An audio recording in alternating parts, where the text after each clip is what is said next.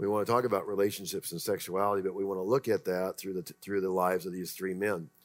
And we're just going to look at their lives, make some comments, and let the Holy Spirit do what he's going to do in you. I don't have a lot of strong things to say, at least as far as in my spirit right now, but as we go through it, some things might pop out. But let's start in Judges. You know the story of Samson. You always hear about Samson and Delilah, but Samson's got some other things we want to look at in his life. And his folks gave birth to him, and then it kind of fast forward. You don't hear anything about his life. We're in Judges 14. Don't hear anything about his life. Fast forward. And Judges 14 says, Samson went down to Timnah and saw a woman in Timnah, one of the daughters of the Philistines. We're starting already with a problem here because this guy belongs to the family of Israel, right? And he's chasing after some of these Philistine girls, so this is the problem. This may be a problem here.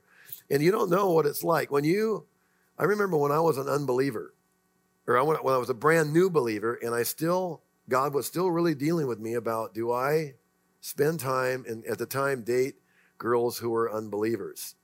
Because there's something in the spiritual realm there. Because an unbelieving girl doesn't have any standard at all. They're not evil. They're not evil incarnate. But if she's living just by the culture of our society, then she doesn't have any boundaries around her life at all.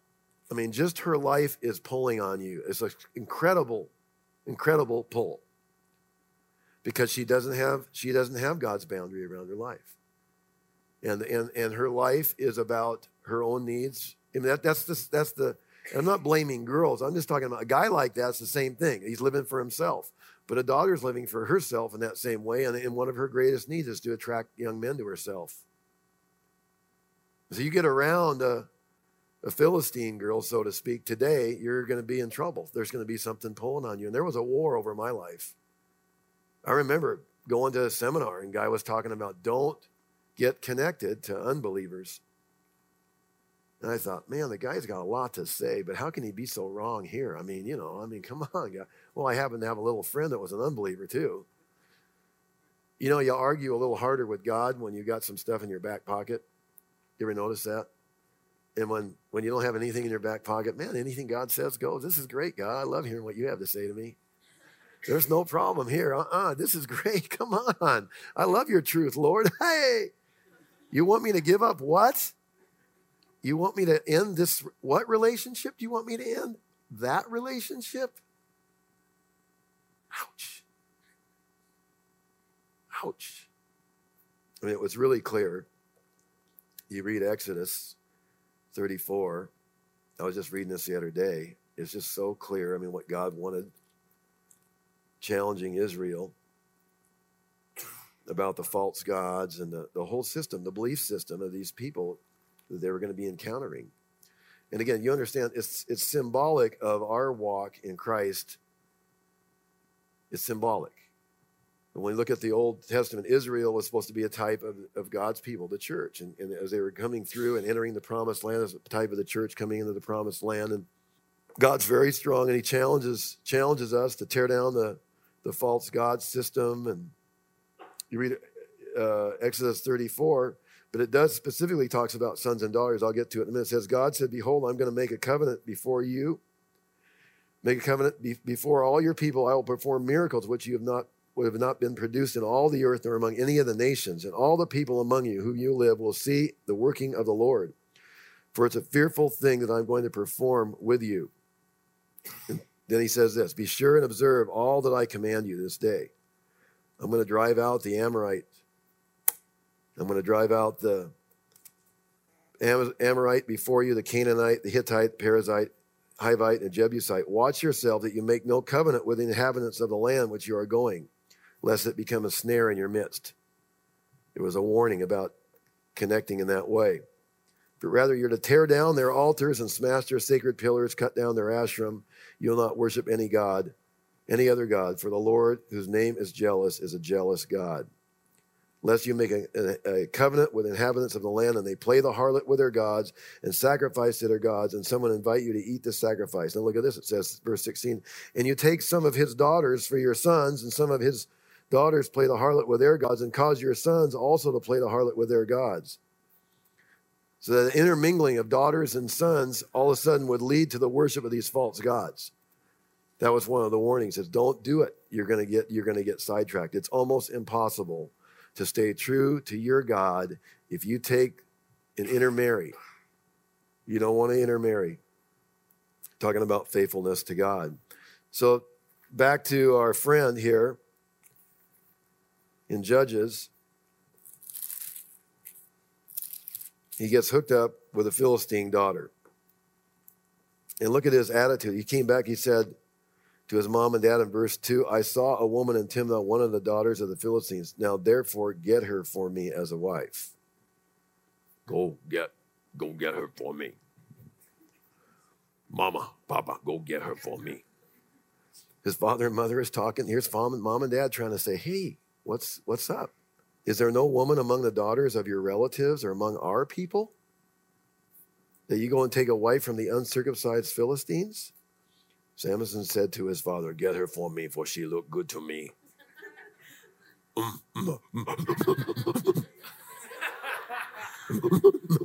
She looked good to me. That's almost kind of where, his mind is like, come on, guy. But it's always a challenge. See, it's a challenge that our maleness. See, we understand that if we're starting to look to the daughters of God's family, there's a built-in standard there that starts to challenge us already. It's already challenging us. And it's hard. It's hard as a guy. I understand that. But I'm just appealing to you guys. Look, that's built in for you. It's sort of like, hey, there's a challenge here. This gal has some boundaries around her life, and it's a built-in challenge to you as a man. It challenges you. It challenges your standards. It challenges what you want. It challenges what your desires are. It challenges what your expectations are. And interrelating with the sisters, that's one of our safeguards. You draw some lines around your life and interrelate with your sisters in Christ. And really, the bottom line is, why interrelate with? If you interrelate with anybody, then you have to say that person is potentially someone I might marry. Well, that's a pretty serious thing to say, because you got to take a really hard look at who you want to end up married to for the rest of your life. And you may have some pretty face and some little figure that's kind of walking in front of you, but you got to live some life. And there's a whole lot of life outside the bedroom door. And the only problem with life is that this culture doesn't tell you that. All this culture says to you 24/7 is that marriage and meeting this one person is all about sexual and romantic and emotional ecstasy. It's the top of the mountain, and you never get off the top of the mountain. Just watch any show. Watch any movie, read any magazine. That's what it's all about. And there's not very much life outside the bedroom, just a little bit of life. When it's really a total flip-flop. I feel so sorry for you guys, the amount of baloney that gets dished out to you. It is absolutely incredible to me, the amount of stuff that is dished out to you, that if you took it hook, line, and sinker, how much it would guarantee heartache and brokenness. And unfortunately, a lot of your friends, a lot of people you grew up with, a lot of people who don't have the blessing of hearing God's truth, they are getting ripped off and destroyed. Their lives are unraveling, man. Girls' lives are being absolutely obliterated. Guys are confused. They're running, and they don't know which end is up. They can't even look in the mirror and see somebody they respect. That's rough. Because you were designed for respect and honor, man. You were designed to be able to look in the mirror and see somebody you respect. And one of the greatest things you need as a young man is to be able to say, look, I'm doing what's right instead of what's easy. I respect myself. God's helping me walk the right way. I'm not some slave to my lust, but God's given me some victory in some areas, and I'm growing. I know who I am, what I want, where I'm going. I'm learning to say yes to God when no one's looking. That's where real character starts getting built. I'm paying the price when no one's looking. It's going to make a difference when people are around me. Get her, for she looked good to me. It's a weird scripture. Verse 4 says, however, his mother and father did not know this was from the Lord, for he was seeking an occasion against the Philistines. And I don't even like reading that scripture to you, but I think basically I was reading some commentaries on it saying God's going to have to use whatever he can use. And this is really a tough time in Israel. And Samson was the best thing he had. That's really a sad story. You know, it talks about different times in Israel when the leaders were not serving God, the leaders were not leading people in the right way. And here God had a calling on Samson, a calling and he was to be leading. And here he was walking, compromising, and he was still the one that God was calling to lead his people. And Israel was going to be hurting because of that. I mean, as the leader goes, so goes the nation. And that's one of the things that Israel struggled with all through her history is, man, either if you have a good leader, that's why God's speaking to you, and God's challenge to you to be leading your generation is so important. I mean, you got a choice to make. You know, your generation is going to be as good as the people in this room. And come on, you can be an influence here. You can be an influence in this region. You can be in a place where young people can come. There's a ton of people that are in restaurants and college campuses that could come in here and hear some things that would change their whole life. Maybe some of you are right in that spot. Maybe you're just new in that process. Maybe that's what's beginning to happen or have been happening in your life. That's awesome. God's going to heal, restore, and give you hope for the future. It's what he wants to do. But God was stuck here with Samson, and Samson he's out of it. He's all about what the outward is. She looks good to me. You know, that's a whole other thing I can make a comment on. You know, it's great to be attracted to somebody. You know, every relationship starts with that kind of attraction. But then the real question is, what do you do after that? I mean, do you just focus on that? Is that what it's all about? Do we just focus on the external? I don't even remember what my wife looks like. We've been married 29 years. Because I know her after her heart now. I mean, it's like that. As important as that might have seemed to have been at one point, believe me, it really is the heart. It's really whether you can get along with this person. The pretty face. I mean, I see the mafia guys. I'm going to go to Russia 25 times. I see these guys with these hookers on their arms. And you think they'd be the happiest guys on the face of the universe, you know?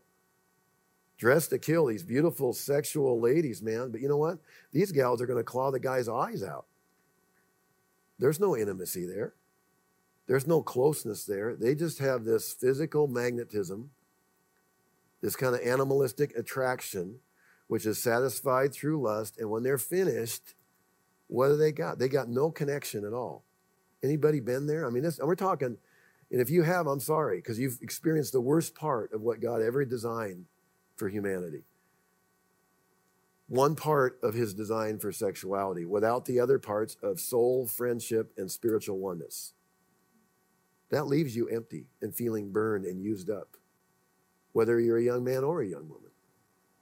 That's what the mafia guys got. All they got is sex and no intimacy. You weren't made for that. If you're a young man, you were not made for that. That's why Samson is going down the wrong road. He's all about the externals. She's a babe, man. She's sexual and she's a babe. Get her. She looked good to me, huh? Now, am I saying girls don't be attractive? Don't cultivate a spirit of beauty and attractiveness? I'm just saying, yeah, that's fine. But there's a huge difference between being attractive and being seductive, and being beautiful and modest and being a big flirt who's kind of flaunting her power to attract. You got a choice to make, ladies. You can be a kingdom girl with the morality of the Philistines right here in the church. Go ahead, do your little thing right in the middle of God's family. If you want to do that, that's not going to help any of the brothers. It's not going to help you. Samson is focused on the outward. And again, the outward isn't bad. God uses that. I mean, but once that's established, then a relationship develops in a completely different way. We're to de-emphasize the outward and try to get to know the person. Samson never had that at all. I mean, you read some of this stuff about how he relates to his wife. You go next page here, and there's a situation where there's this riddle he makes up. And Samson's he's a Nazirite. You know, he was supposed to not have any product of the grapevine. You remember that? It's three different things on his life as a Nazirite. Part of it's consecration to God. One of them, he wouldn't have any product of the vine. So he's not going to drink any wine. And that was during a time when wine was really common. It wasn't everybody drank wine. But he was willing to forego something that everybody else, that was very permissible. That's that calling to God.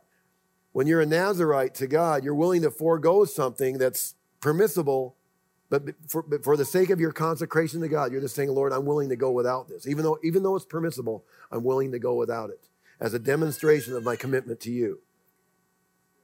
That's what he did. That's what the other thing was marked by his long hair. They didn't get a haircut. The Nazarites didn't get a haircut.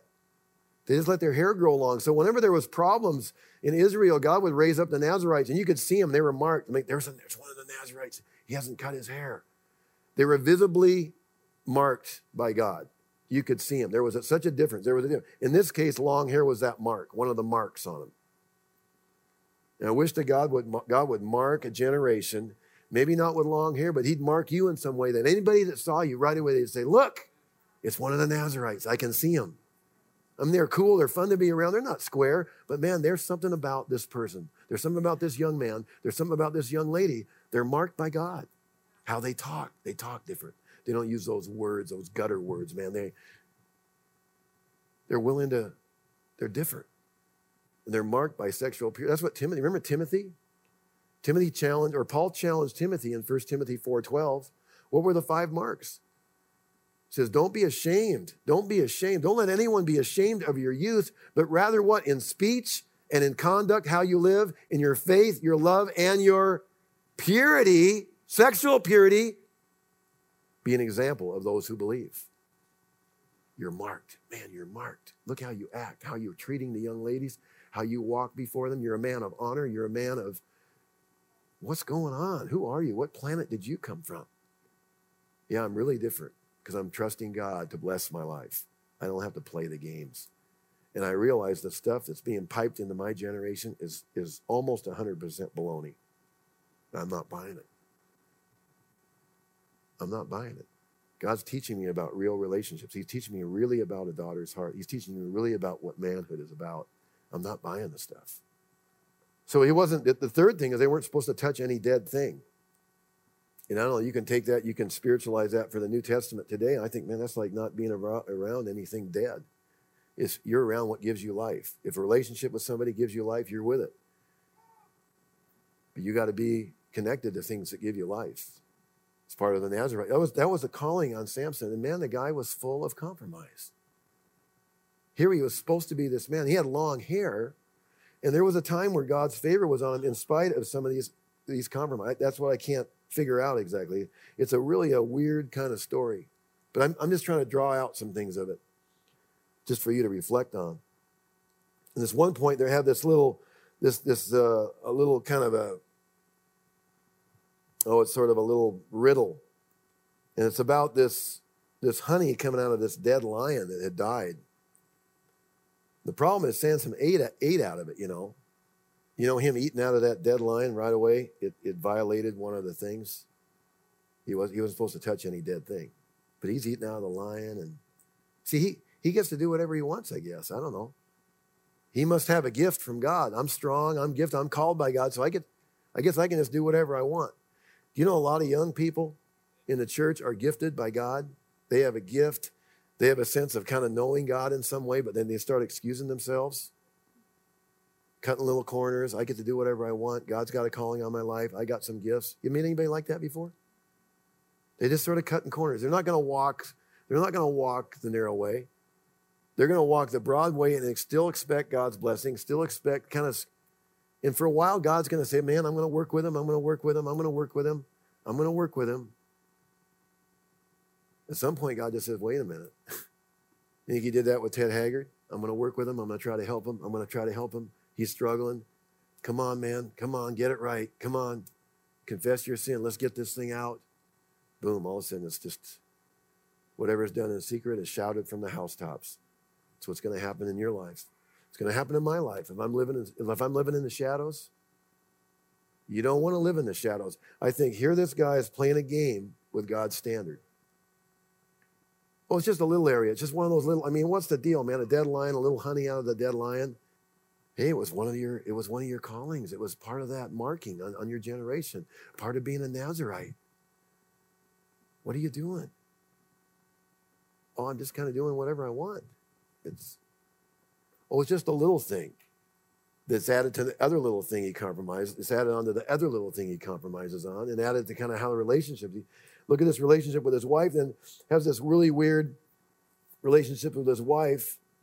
Tell me about the answer to the riddle, you know. And just listen to this. This is a wife. This is the kind of relationship he has with his wife. Okay, this is the level of maturity and interaction he has. Samson's wife wept before him. You only hate me, and you don't love me. You have propounded a riddle to the sons of my people, and you haven't told it to me. He said, behold, I have not told it to my mother or father. Why should I tell you? So, however, though she wept before him 7 days while this feast lasted, and it came about on the seventh day, he told her because she pressed him so hard. Then she told the riddle to the sons of her people. I mean, manipulation. I mean, where's the honesty? Where's the communion? Where's the interaction? Where's the plain relationship here? I mean, yeah, I don't want some relation like that. 7 days of conflict, and she's whining and wants this and manipulating him. And that sounds like a really neat relationship. Just what I'm looking forward to. Come on, I'm sure you're looking forward to the same kind of thing. Body, soul, and spirit oneness, harmony, communication, right? Really great. Playing games. One big game. Something happens, get this. Verse 20 says, Samson's wife was given to his companion who had been his friend. The father of this wife kind of took his daughter back and ended up giving his wife to one of Samson's companions. So his heart gets ripped out of his gut. So he had some brokenness in his life.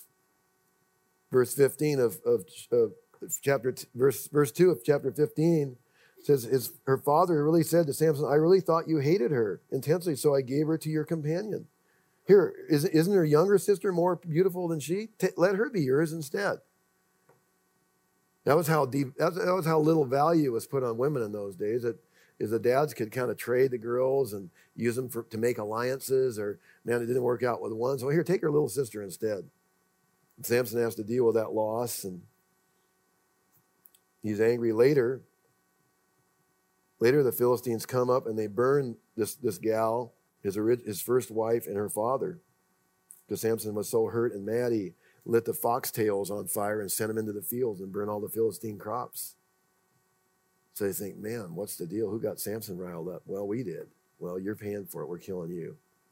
That's what they did. They took the life of his first wife and the father. So he's going through all this kind of stuff. Then God's people find out, and then the Philistines are mad because of the foxes and burning of the fields. So God's people come and say, where's Samson? We're going to tie him up and give him into the hand of the Philistines.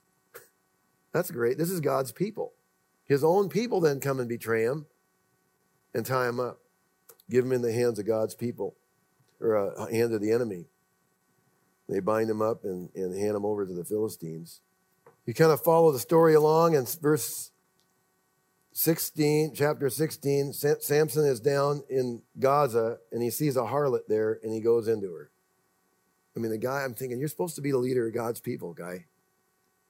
Now it's not just that he has a broken heart by marrying some daughter that's not even part of Israel. Now he's got a broken heart. He lost his wife. I don't know if he's feeling sorry for himself. I don't know if he never won the battle for sexual self-control. But certainly going into a prostitute is totally out of bounds. And not only that, he does that, and then 4 verses later, he gets involved with another gal. And now Delilah comes along. Delilah. After this, verse 4, it says, it came about that he loved a woman in the valley of Sorek, whose name was Delilah. Sounds like she's one of the Philistine girls again. This guy just can't get away from those Philistine girls, man. I mean, you think, aren't any of the Hebrew girls? I mean, sometimes the Hebrew girls aren't attractive to a guy like that because he knows they have a boundary in their spirit. And he just can't he just knows that he can't. It's weird. It's a spiritual thing. She's got a boundary, and you can't take advantage of her like you would take advantage of this Philistine girl. And you know it. That's why you spend time with the Philistine girls. Missionary dating 101. I'm going to bring her to church. I'm going to. Now look bringing people to church is great. I think, man, all the young adult gals ought to bring the other young adult gals to church. Do it. And young adult guys, you bring those young adult guys to church. That's great, man. I mean, that's cool. That's how people find. I'd be really careful about missionary dating. Once your heart gets connected, it's pretty hard to disconnect your heart. And you could get burned like Samson got burned. You can have some experiences that damage you so severely, it's going to make it difficult to even relate to the right kind of people in the future. You know that? Some of you have been there. You think, man, Lord, only if you help me, I'm going to be able to have a decent relationship with somebody. Because I got messed up. I've been messed up. I've been hurt. I've experienced some stuff I never should have experienced, man. And I don't know if I can trust any young lady. I don't know if I can trust any young man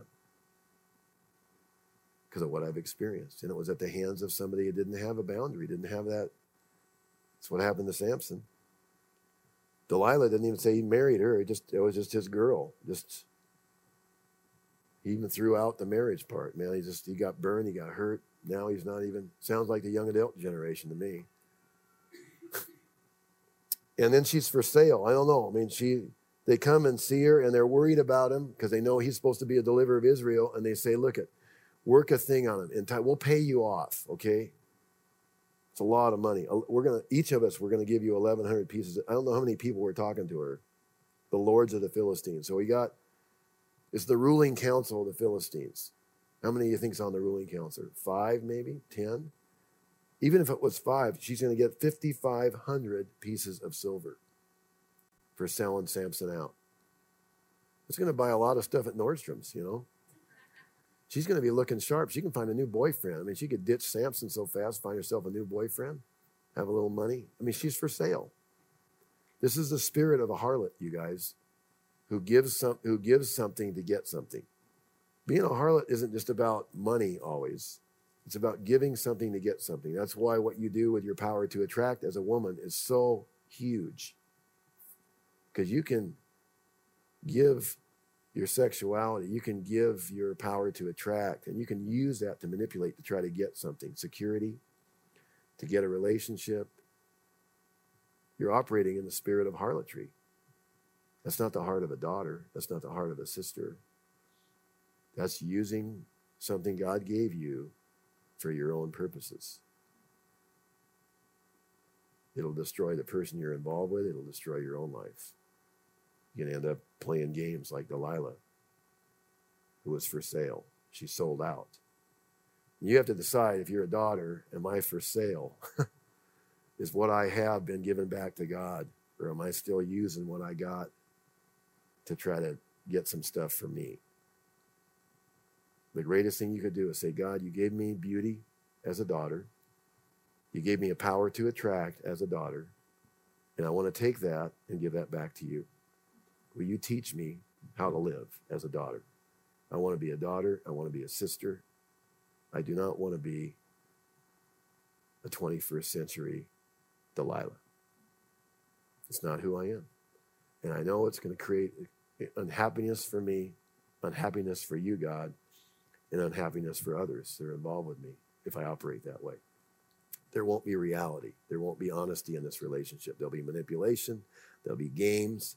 There'll be this weird kind of relating. I mean, Delilah they go through this whole thing, and you know the story. I mean, how many different times she says, tell me the secret of your strength, Samson. Please tell me.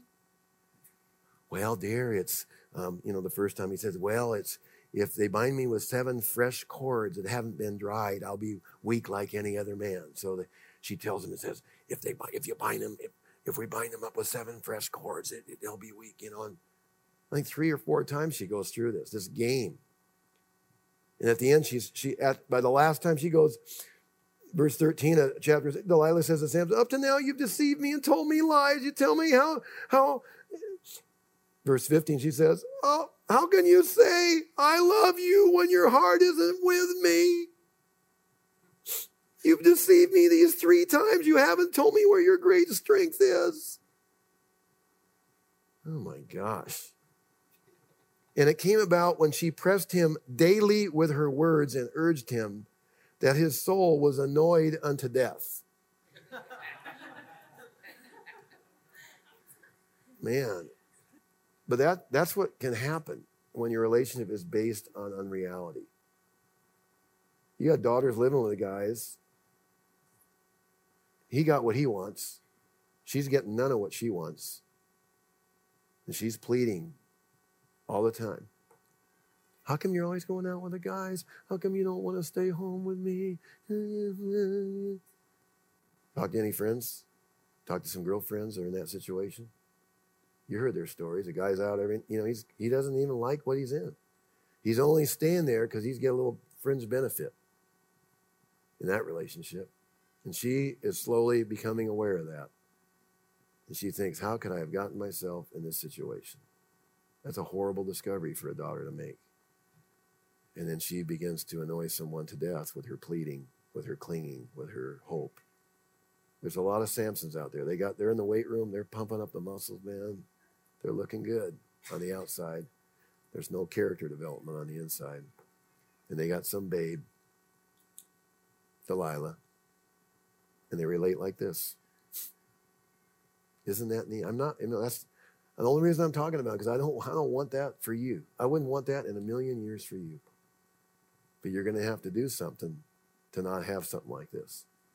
You're going to have to decide you're not going to be a daughter like Delilah, and you're going to have to decide who your friends are going to be if you're a Samson, and what fishbowl you're going to fish out of, so to speak.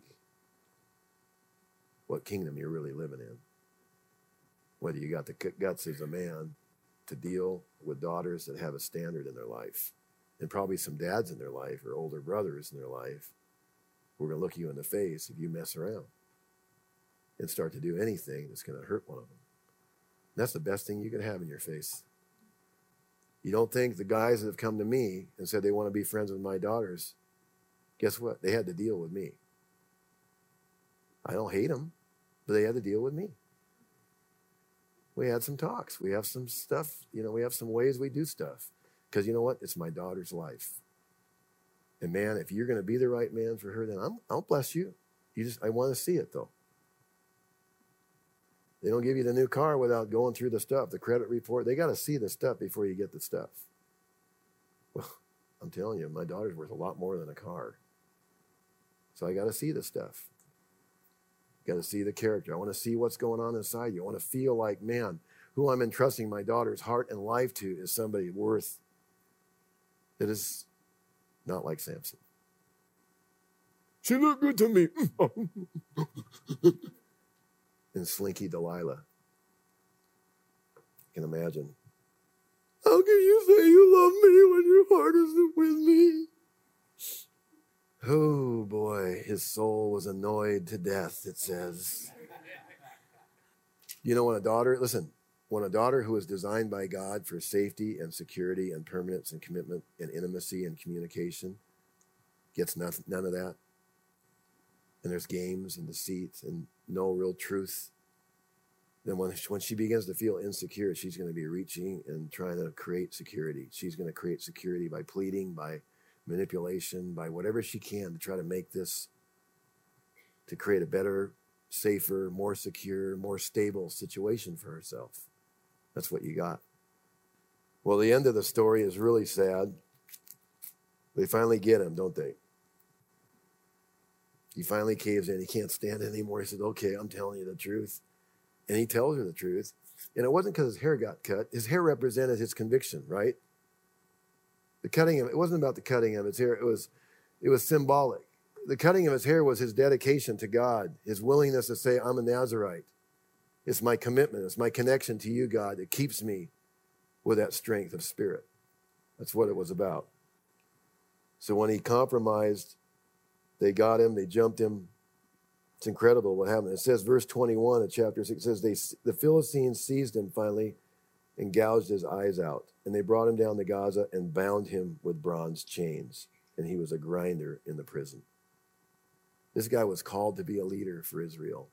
And he ended up blind and bound. I mean, you don't have to spiritualize too much there, do you? Who wants to end up blind and bound and miss out on your calling in life? Blind because God stopped showing you stuff because you stopped obeying him. That's how you get blind. Spiritual blindness isn't always having your eyes put out. It's where God stops showing you stuff because what he's shown you before, you aren't walking in.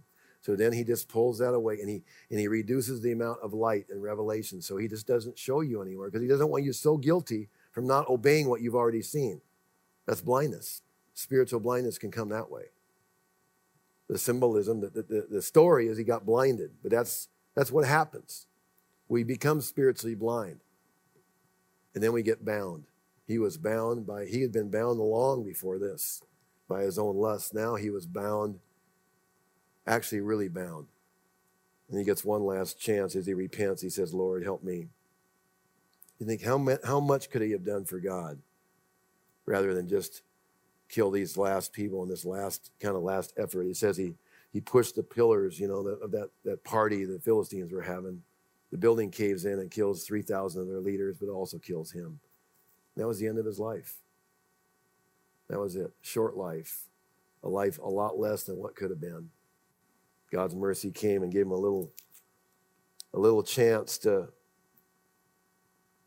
serve the purposes of God. But you think, man, what could have been if you would have walked the right way?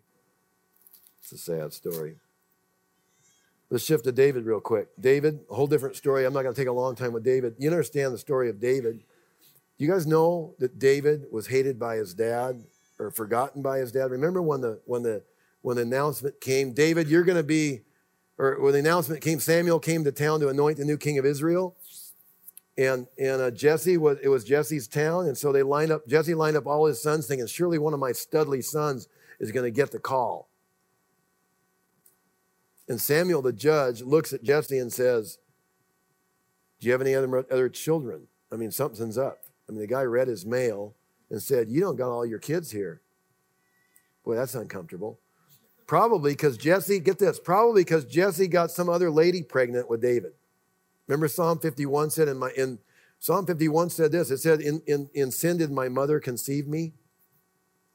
Now, either he was talking about our sin nature, extreme Calvinism, or he was talking about Jesse's other girlfriend who was David's mom. And all the other boys were born okay. But this guy was an embarrassment, and he kind of quietly kept him and said, get up on the hill. I just don't want you around. I don't want everybody to know about my mistake. And that's what he had to grow up with. You're the bastard son of our family. What do you think the animosity of his brothers was about? Why did his brothers hate him so much?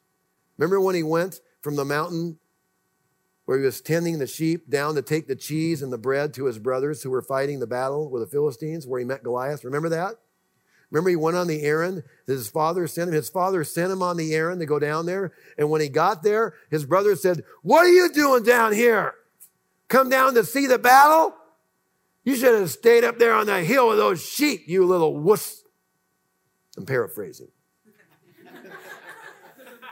But that's what he said to him. And they assumed the very worst motivation about him. They assumed the very worst about him and said it to his face.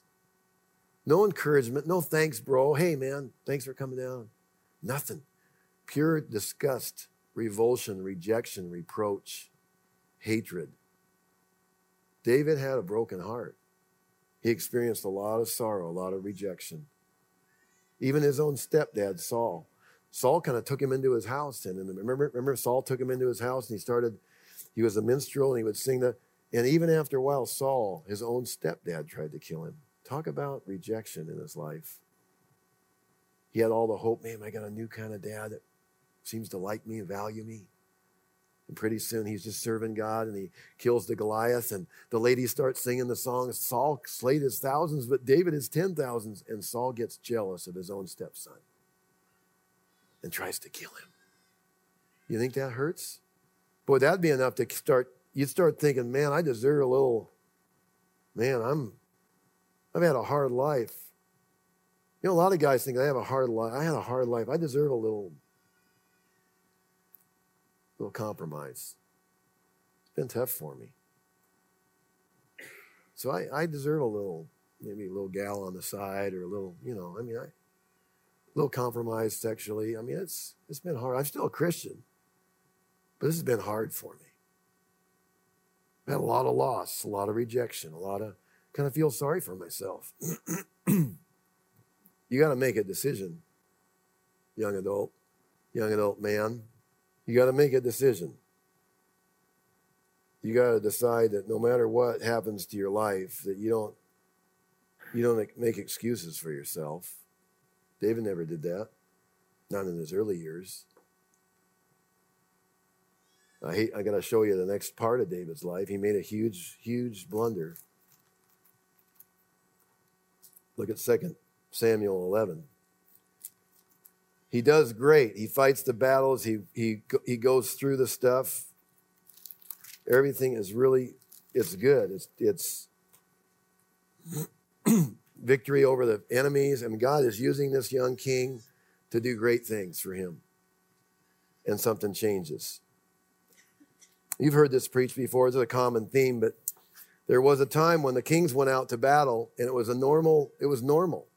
And David should have been out there. In 2 Samuel chapter 11 says this, verse 1, it says, it happened in the spring at the time when kings go out to battle. David was the king. You understand that? David didn't do what he was supposed to do. He didn't do what was customary. I don't know what got into his mind. I don't know if he just thought, man, I'm above this. I don't need to deal with this. Everything's cool. It happened in the spring at the time when kings go out to battle that David sent Joab and his servants with him and all Israel, and they destroyed the sons of Ammon and besieged Rabbah, but David stayed at Jerusalem. That sounds like a small thing. See, if David had gone out to battle like he was supposed to, guess what would have never happened? The thing with Bathsheba would have never happened. You understand that? That's what happened. The Bathsheba thing that messed up his whole life and all his children, the judgment of God came on his family. I mean, all the heartache that followed that. The Bathsheba incident happens because he was not going out to battle. You think about that. You think of a little compromise like that. That's part of being a servant of God. I could analyze, I could look at your life. I could look at my life when I was a young adult, look at your life when you're a young adult. One of the greatest things you could do is get involved in building the kingdom of God. Not only just to be around other people who are worth meeting. If you're a young man, you're going to meet some sisters who are laboring for the kingdom of God. Seriously, that's the kind of sister you want to meet, to have a friendship with, that would start with a friendship, and someone who could be potentially a marriage partner is someone who's got a heart to build the kingdom of God. You don't want someone sitting around singing in the choir, hoping, here I am. How do I look today? No, I'm just saying singing in the choir. I'm just saying where your whole purpose is to be on display. I want some gals rolling their sleeves up and saying, there's some stuff to do in the kingdom of God. I've got some dreams and I have some desires. But you know what? I'm going to labor in the kingdom of God. Well, you know where you're going to run into someone like that? When you're laboring for the kingdom of God. Because you end up on the same team with her. You end up in the same mission field with her. You end up in the same young adult leadership team, or the same outreach team to the juvenile jail, or the same nursing home outreach deal, or the same tutoring deal where it's taking the young people to tutor. You bump into somebody who's got a heart to serve the kingdom of God, is not sitting around singing a sad song about their sad life. Excuse me. They're saying, I'm taking what God's given me and I'm going for God. Who's the gal that was watering the camel when the guy sent the servant to look for a wife for his master? And what was the word of the Lord? The word of the Lord was, the gal that comes and says, can I water your camels also, was the kind of gal this guy wants. And man, they calculate how many gallons. Was it 250 gallons of water to water that number of camels? Because each one of them needs about 20 or 30 gallons. And she probably went down to the well and got a 5-gallon jug and went up and down those steps of that well 100 times or 50 times to fill up enough for the camels. That's a gal who's working hard. That's a gal who's she's got something. She's not just sitting around making her beauty and her life the center of her world. Everything about her is focusing her life toward the King. That's attractive to a kingdom of God, man.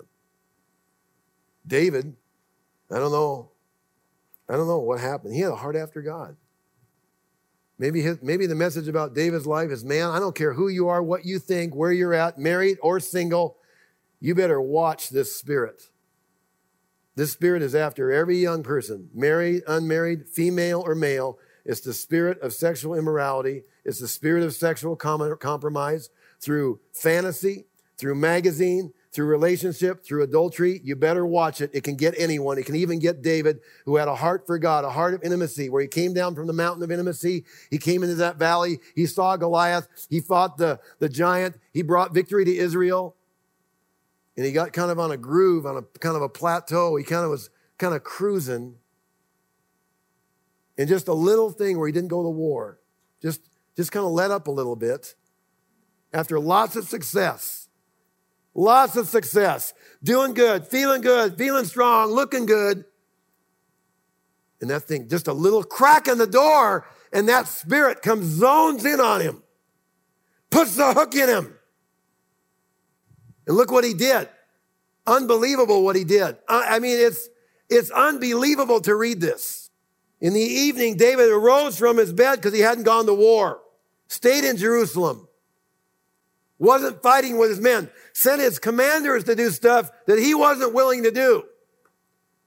If you're a leader, you better be doing it. You got to do it. You don't got a choice. If you're a worship team leader, you got to do it. You don't have a choice. You better be walking it. Get off until you're doing it right. Go to your leaders and say, I'm not there. Don't play a game. Don't do the charade. That spirit it'll come after you.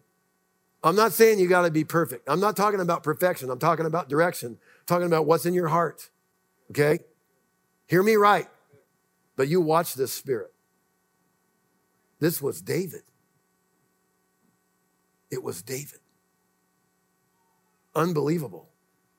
David arose from his bed and walked around the roof of the king's house. And from the roof, he saw a woman bathing. He could have still got out of it. You know that? What does it say in Job? I've trained my eyes not to Google at another woman, not to oogle at her, or is it Google? It's the same thing, isn't it? Google or oogle?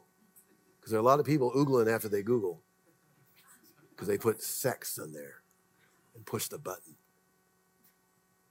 It's the same deal. Googling and oogling. I made a covenant with my eyes. That's what Job said. I made a covenant with my eyes not to oogle, not to look. He sees that lady on the roof taking a bath, and he says, oh, there's a lady taking a bath on the roof in that direction. I like standing on the roof. I think I'll turn this way and enjoy the sunset. Or I think maybe I'll visit the roof. Let me give her another 15 minutes to get done, and I think I can come back up on the roof in a few minutes. She'll be finished. It's called making a decision. The guy's the most powerful man in the kingdom. He's going to use his influence in the wrong kind of way. Saw a woman that was beautiful. She was bathing, and the woman was beautiful in appearance. Now this is it. This is it. It's over. He inquires about the woman.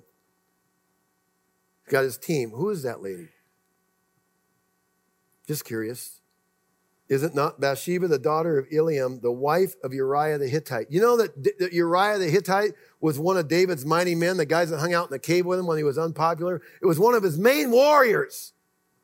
And he finds out it's his wife. You think that would be enough? Come on, David, what about your loyalty to your men? What have you caved in on? It's not just your lust now. You're talking about a guy's life who laid his life down for you. And you're going to mess up his whole life, take from his marriage. David sent messengers and took her. And when she came to him, he lay with her. Just like that. Momentary pleasure. I mean, what is life all about, David? You don't got enough self-control. You got your own wife. You've got your own situation. And so this little moment of temptation is conceived in your mind. You see this gal taking a bath, and you look, and you watch, and then you make some inquiry. And you even find out it's somebody, not just some strange woman has no connection to you at all. This is one of your main guys' wife. One of the guys that risked his life for you. So loyal that when he gets her pregnant, he tries to get him home from the battlefront and encourage him to go down and sleep with her so we can find out, because she sends word she's pregnant, and he wants everyone to think that she's pregnant by her own husband. Because he's been gone long enough at war that the jig is up, and if she comes up pregnant, he hasn't been around.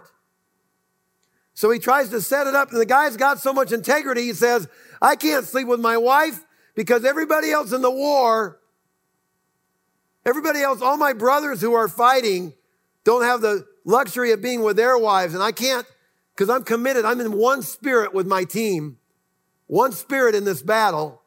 I'm not going to commit that. I could, but I'm not going to.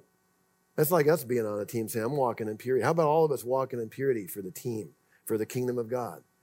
That you're going to wait as a single young man. You're going to walk in integrity and in modesty and innocence as a young woman instead of play games and live in the shadows and sneak your hand in the cookie jar. Suppose we all say, look at no cookie jars until the right time because God's good enough. He's a loving Father. It's not about a bunch of rules. God knows us better than we know ourselves.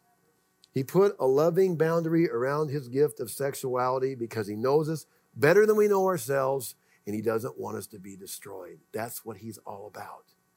He's not some cosmic killjoy that wants to withhold good things from us. We think we're so wise that we can cut corners and do what we want and break his moral law and not suffer any consequence. What's that about? And all we get is guilt and shame and heartache. You think after a couple times we learn, ow, I got burned, Lord. I mean, your way must be right.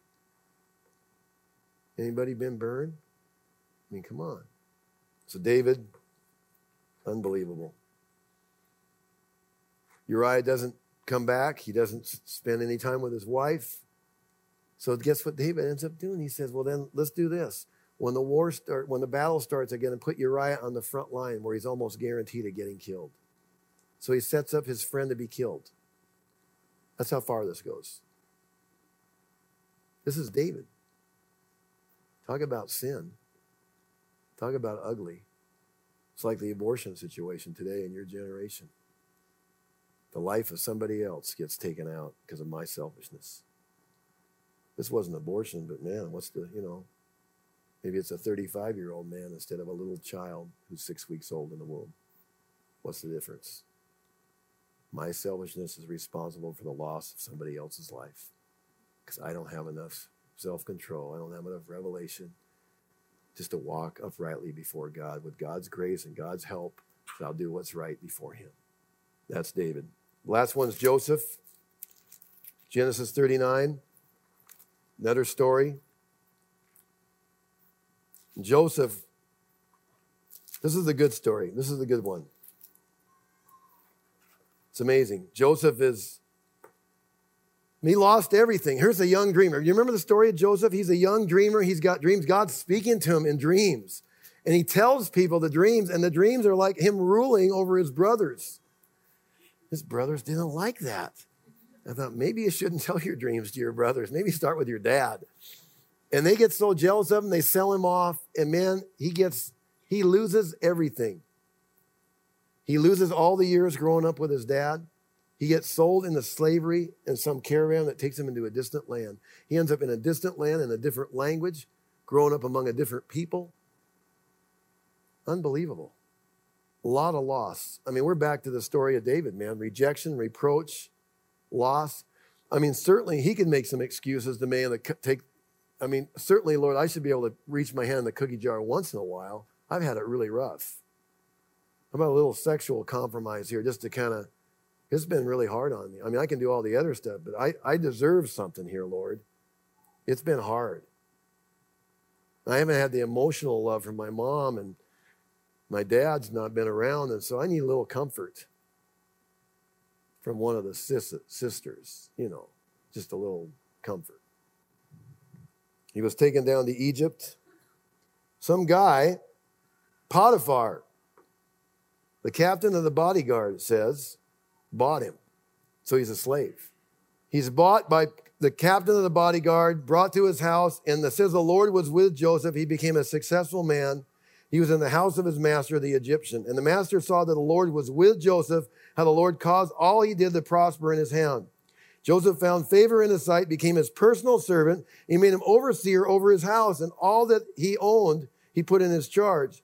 And it came about from the time he had made him overseer in his house over all that he owned, the Lord blessed the Egyptian's house on account of Joseph. Man.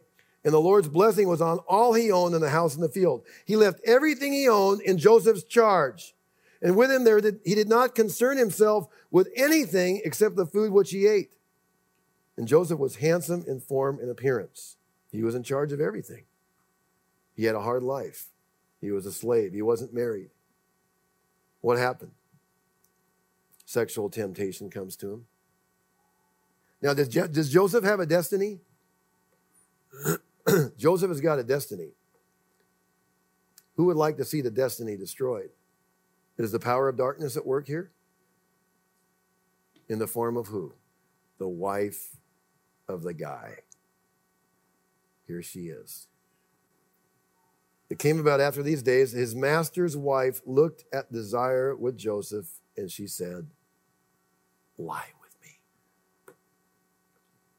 Come on, guy. The master's gone, and you're a handsome dude. That was the call to him. He refused and said to his master's wife, listen to this guy now. This is it. This is the guy. He said, behold, with me here, my master does not concern himself with anything that's in the house. And he has put all he owns in my charge. There was no one greater in the house than me, and he has withheld nothing from me except you. Sounds like the garden, doesn't it? You can have anything from any tree, except for from this tree, you can't have it. You know, life is like that. Do you guys understand that the culture of entitlement and the culture of indulgence that is spoken to the young and adult generation saying, get what you want, as much as you want, the culture of entitlement. You deserve this. You expect it. Expect it. Indulge yourself. No limitations on your appetites. Come on. Go after it. Runs totally contrary to what God wants for you. Here's the situation. Life is like that. Life is full of limited expression of your appetites. Do you know there is no place where you have unlimited expression of your appetites? In food or money or power or sexuality. That your whole life is limited indulgence, limited expression of your appetites, that God designed life like that because these things are monsters, and unless you have some rule over them, through the Holy Spirit, they'll eat you alive. You don't think money will eat you alive? You don't think pride and power will eat you alive? You don't think food will consume you and rule over you? How about sexual lust? Every one of them has huge power. And God set in his creation, he set boundaries around every one of those. So the fantasy of unlimited eating from the trough of whatever isn't there. It's not real. And anybody that will eat from that and think they're going to be unlimited, they come in for a rude awakening. So he's just outlining to her, look at how can he's withheld nothing from me except you, because you are his wife. And I'm a man of God. I'm a Hebrew man of God, and my God has put a boundary around sexuality, and I don't cross these boundaries. I don't care what you're saying to me. I don't care how much you say you want to give yourself to me. Guess what? You belong to him. I deny myself. I belong to God. I operate by his standard. I have a revelation of his goodness in spite of the difficulty I've been through. Think about what he'd been through. And more was coming because he did this. He was going into the pit real quick. How can I do this great evil and sin against God? He had so much revelation. I just think, man, my prayer is every young man would have that kind of revelation. You'd have the revelation of Joseph. You'd have the spirit of Joseph, the revelation of Joseph, and he would take you and make you a ruler like Joseph, with influence like Joseph, and the ability to help people like Joseph. Gosh, you don't know how much your generation is waiting for some Josephs. He's waiting for a Joseph like you, man. If you'll let God help you, he'll change your mind. He'll change your heart. He'll cleanse your spirit. He'll break the power of old lust. Break it. Wash you, cleanse you. We need some Josephs. Where are they? The daughters, many daughters, waiting on God, waiting for a Joseph to come along. A man of honor.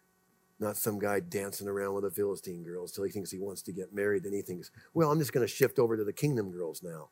It don't work like that. You think you can dance with the Philistine girls and walk into the church with your old habits and your old thinking? They end up being sadly kind of disappointed, saying, you know what? He's a nice guy. Doesn't have a heart for the things of God. And God's told me I'm not to connect with anyone like that because they're not going to contribute to their own unhappiness. I'm not talking about maturity process. I'm talking about a heart for the things of God. It's where my girls are at. They're going to choose to walk with God and wait rather than to say, I'm going to get involved with someone. Is this a judgment on somebody? Oh, you're judging me. No, we're talking about life. And God's asked us to evaluate people, not judge them to hell, but to discern and say, you know what? We have a right to make some evaluations. We do that with everything. How come the boss gets to do that at work? Your heart ain't in it. You got the pink slip. I'm giving you 2 more days. You're judging me. Yeah, I'm evaluating you. Does the manager on the sports team do the same thing, the coach? Your heart ain't in it, son. I'm putting Charlie in your spot unless you can show me some stuff. You're judging. Please don't judge me. You're judging me. You're making me feel really bad. No, I'm making an evaluation. I'm not condemning you there forever. I'm saying really by confronting you, I'm saying you got the stuff. I'm not seeing it. What's wrong? That should be an invitation to rise up and be who you're supposed to be. Maybe a dad talking to some guys saying, what are you doing? Could call them up to where they're supposed to be. You want some princesses? You got to be a prince. It's easy. And it came about, listen to this. It came about as she spoke to Joseph day after day. This wasn't one day. This is every day. Can you imagine? I wonder what kind of outfit she wore after the husband leaves the house. She's got it on all the way. This is on full blast. And all day long, this spirit is going like this to him.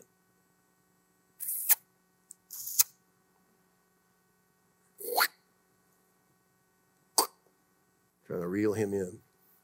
Make him a loaf of bread. Take his destiny away, take his calling away, take everything away. Strip him from everything. Everything. One moment, everything gone. Could happen to me. One moment, everything, I lose everything. I lose my ministry, my family, the respect of my children, everything in one moment. Every minister in one moment. One moment. Living for some experience, some moment. We got to rule over that, guys. God's given us the ability to rule over that. God loves our male sexuality, but he has never wanted that to rule over us. We are to rule over it. He'll help us. He'll give you what you need. The word is here. The brothers are here. The Holy Spirit is here. Fathers are here. You can make it. You can walk. You can grow. You can mature. You can be a prince if you want to be. You don't have to be in a cycle of defeat. I mean, look, let's break the cycle of defeat. I've been coming here for years. Listen to me. Some of you need to get out of the cycle of defeat once and for all. You need to get a game plan. You need to sit down with some people and say, if you haven't been able to dig yourself out, then get with some people and say, make me a game plan. I haven't been able to do it. What do you think? Talk to some men who've made it. Talk to some young men who've made it and say, what did you do to make it? I want to make it. I do want to be married someday. There are some daughters here that are awesome, but I just haven't been able to make it. Then get some help. Get out of that cycle. Whatever it takes. I give you permission to call me into my destiny. That's manhood, man. That's I mean, come on. Came about that she spoke to Joseph day after day, that he did not listen. Listen to the 3 things he did. He did not listen to her. I hope. To lie beside her. So he didn't listen to her or even be with her. I mean, you got to cut it off. You can't even play the game. You can't even be around that spirit. You get around that spirit, it will take you out. That's why just hanging out with the Philistine girls, hanging out with any daughter that's got no boundary around their life, man, that thing is pulling on you. It's like being in a subway in the Ukraine with a video screen showing music videos, and you're standing there, and you know if you look, you're going to see stuff. But you're sitting there looking like this, and you can't look up because it's there, but you're sitting there the whole time, and you know that thing is pulling on you saying, look up, look up.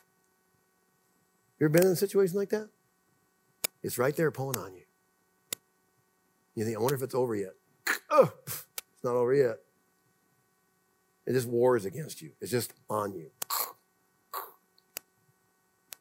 Manhood is about, okay, I got to look at my toes the rest of this ride. I guess I'm going to do it. Because I care about you, Lord, and I care about your kingdom, and I care about all the daughters in the earth. How can I do this great evil and sin against God? She said, lie with me. Do you know that every place in the Bible where there's sexuality outside of marriage, guess what expression they use when they talk about sexuality? They use this expression, lie with me. And everywhere inside God's covenant of marriage, it says the man knew his wife, body, soul, and spirit oneness. Isn't that interesting? Just a commentary on the words. She was saying, have sex with me.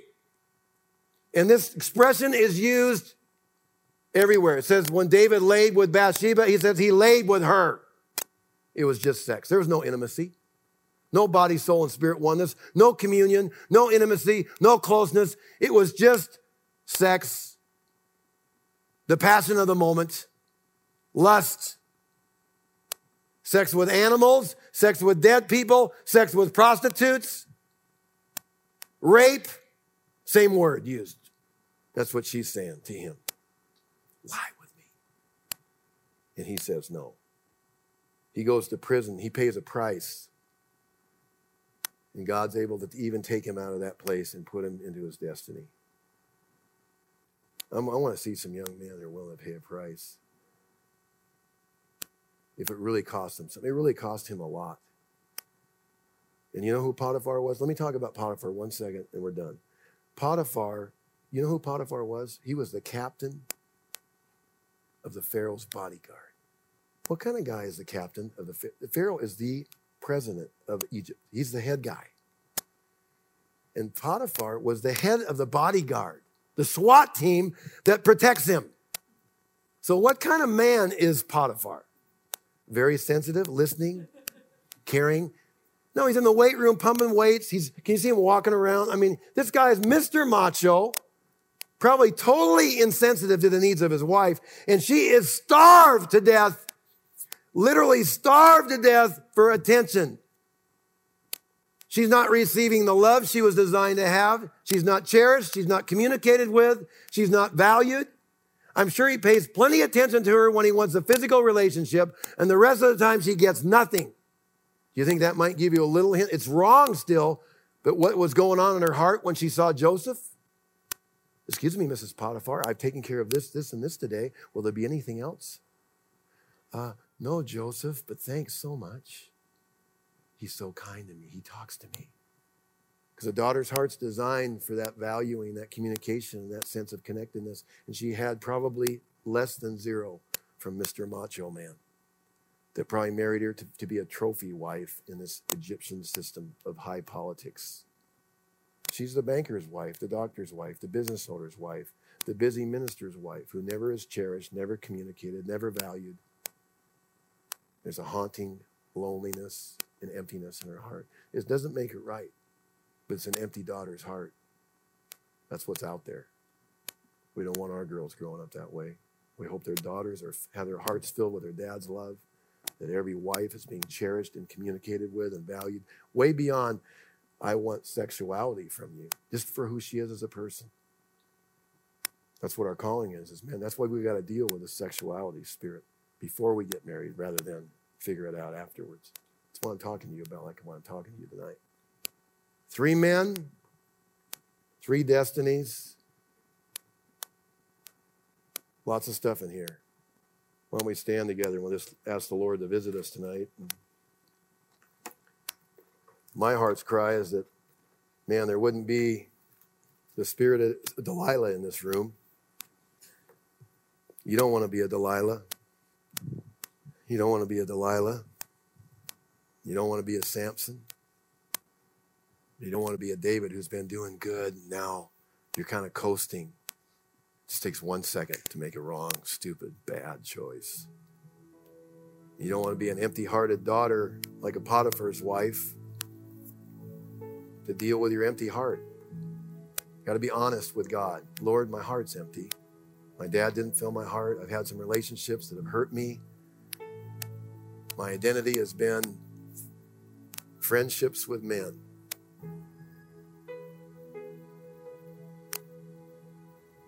You're speaking to me. You're saying, I want your identity to be with me. Speaking to you as a daughter, saying, I want your identity to be your connection to me. Start there. I know how to get you to Mr. Right number 2. But you got to get connected with Mr. Right number 1 first before you try to deal with Mr. Right number 2. It ain't ever going to work. It will never work.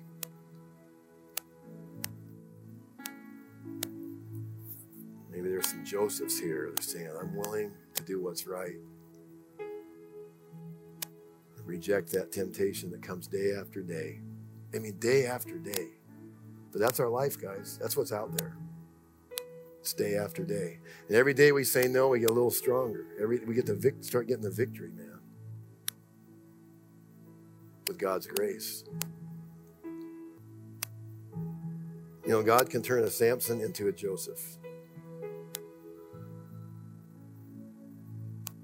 You can even restore a David who's done some really dumb things and make him a Joseph too. Maybe you're one of those. Maybe you're a Samson or a David, and God's saying, I want you to be a Joseph tonight. And he's speaking to you specifically about where you're at, what you're doing, what you're involved in right now, the kind of relationship you're in, the kind of motivation, the kind of communication. I don't know why I spoke on this stuff. I never preached this sermon ever. But if he's speaking to you tonight, I want you to respond to God right now. Just, you respond to God and say, hey, I saw a little Samson in me here tonight. I don't want that. I want to be a Joseph. If that's you, I want you to respond to the Lord. You can be honest with him. Just come and stand before the Lord and say, I kind of play some games. I got this little way of, there's something attractive to me about the Philistine girl. But I know it's not right. And I don't want that in my heart. You change it, Lord. Can you respond to God tonight? Just say, Lord, this is what I want. I want to operate your way.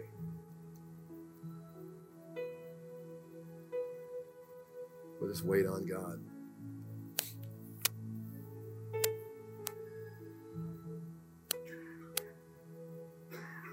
Anybody else just feels like, hey, that's me, God's speaking to me.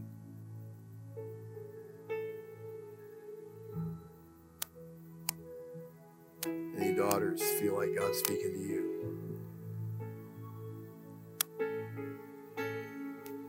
You don't want to be a Delilah.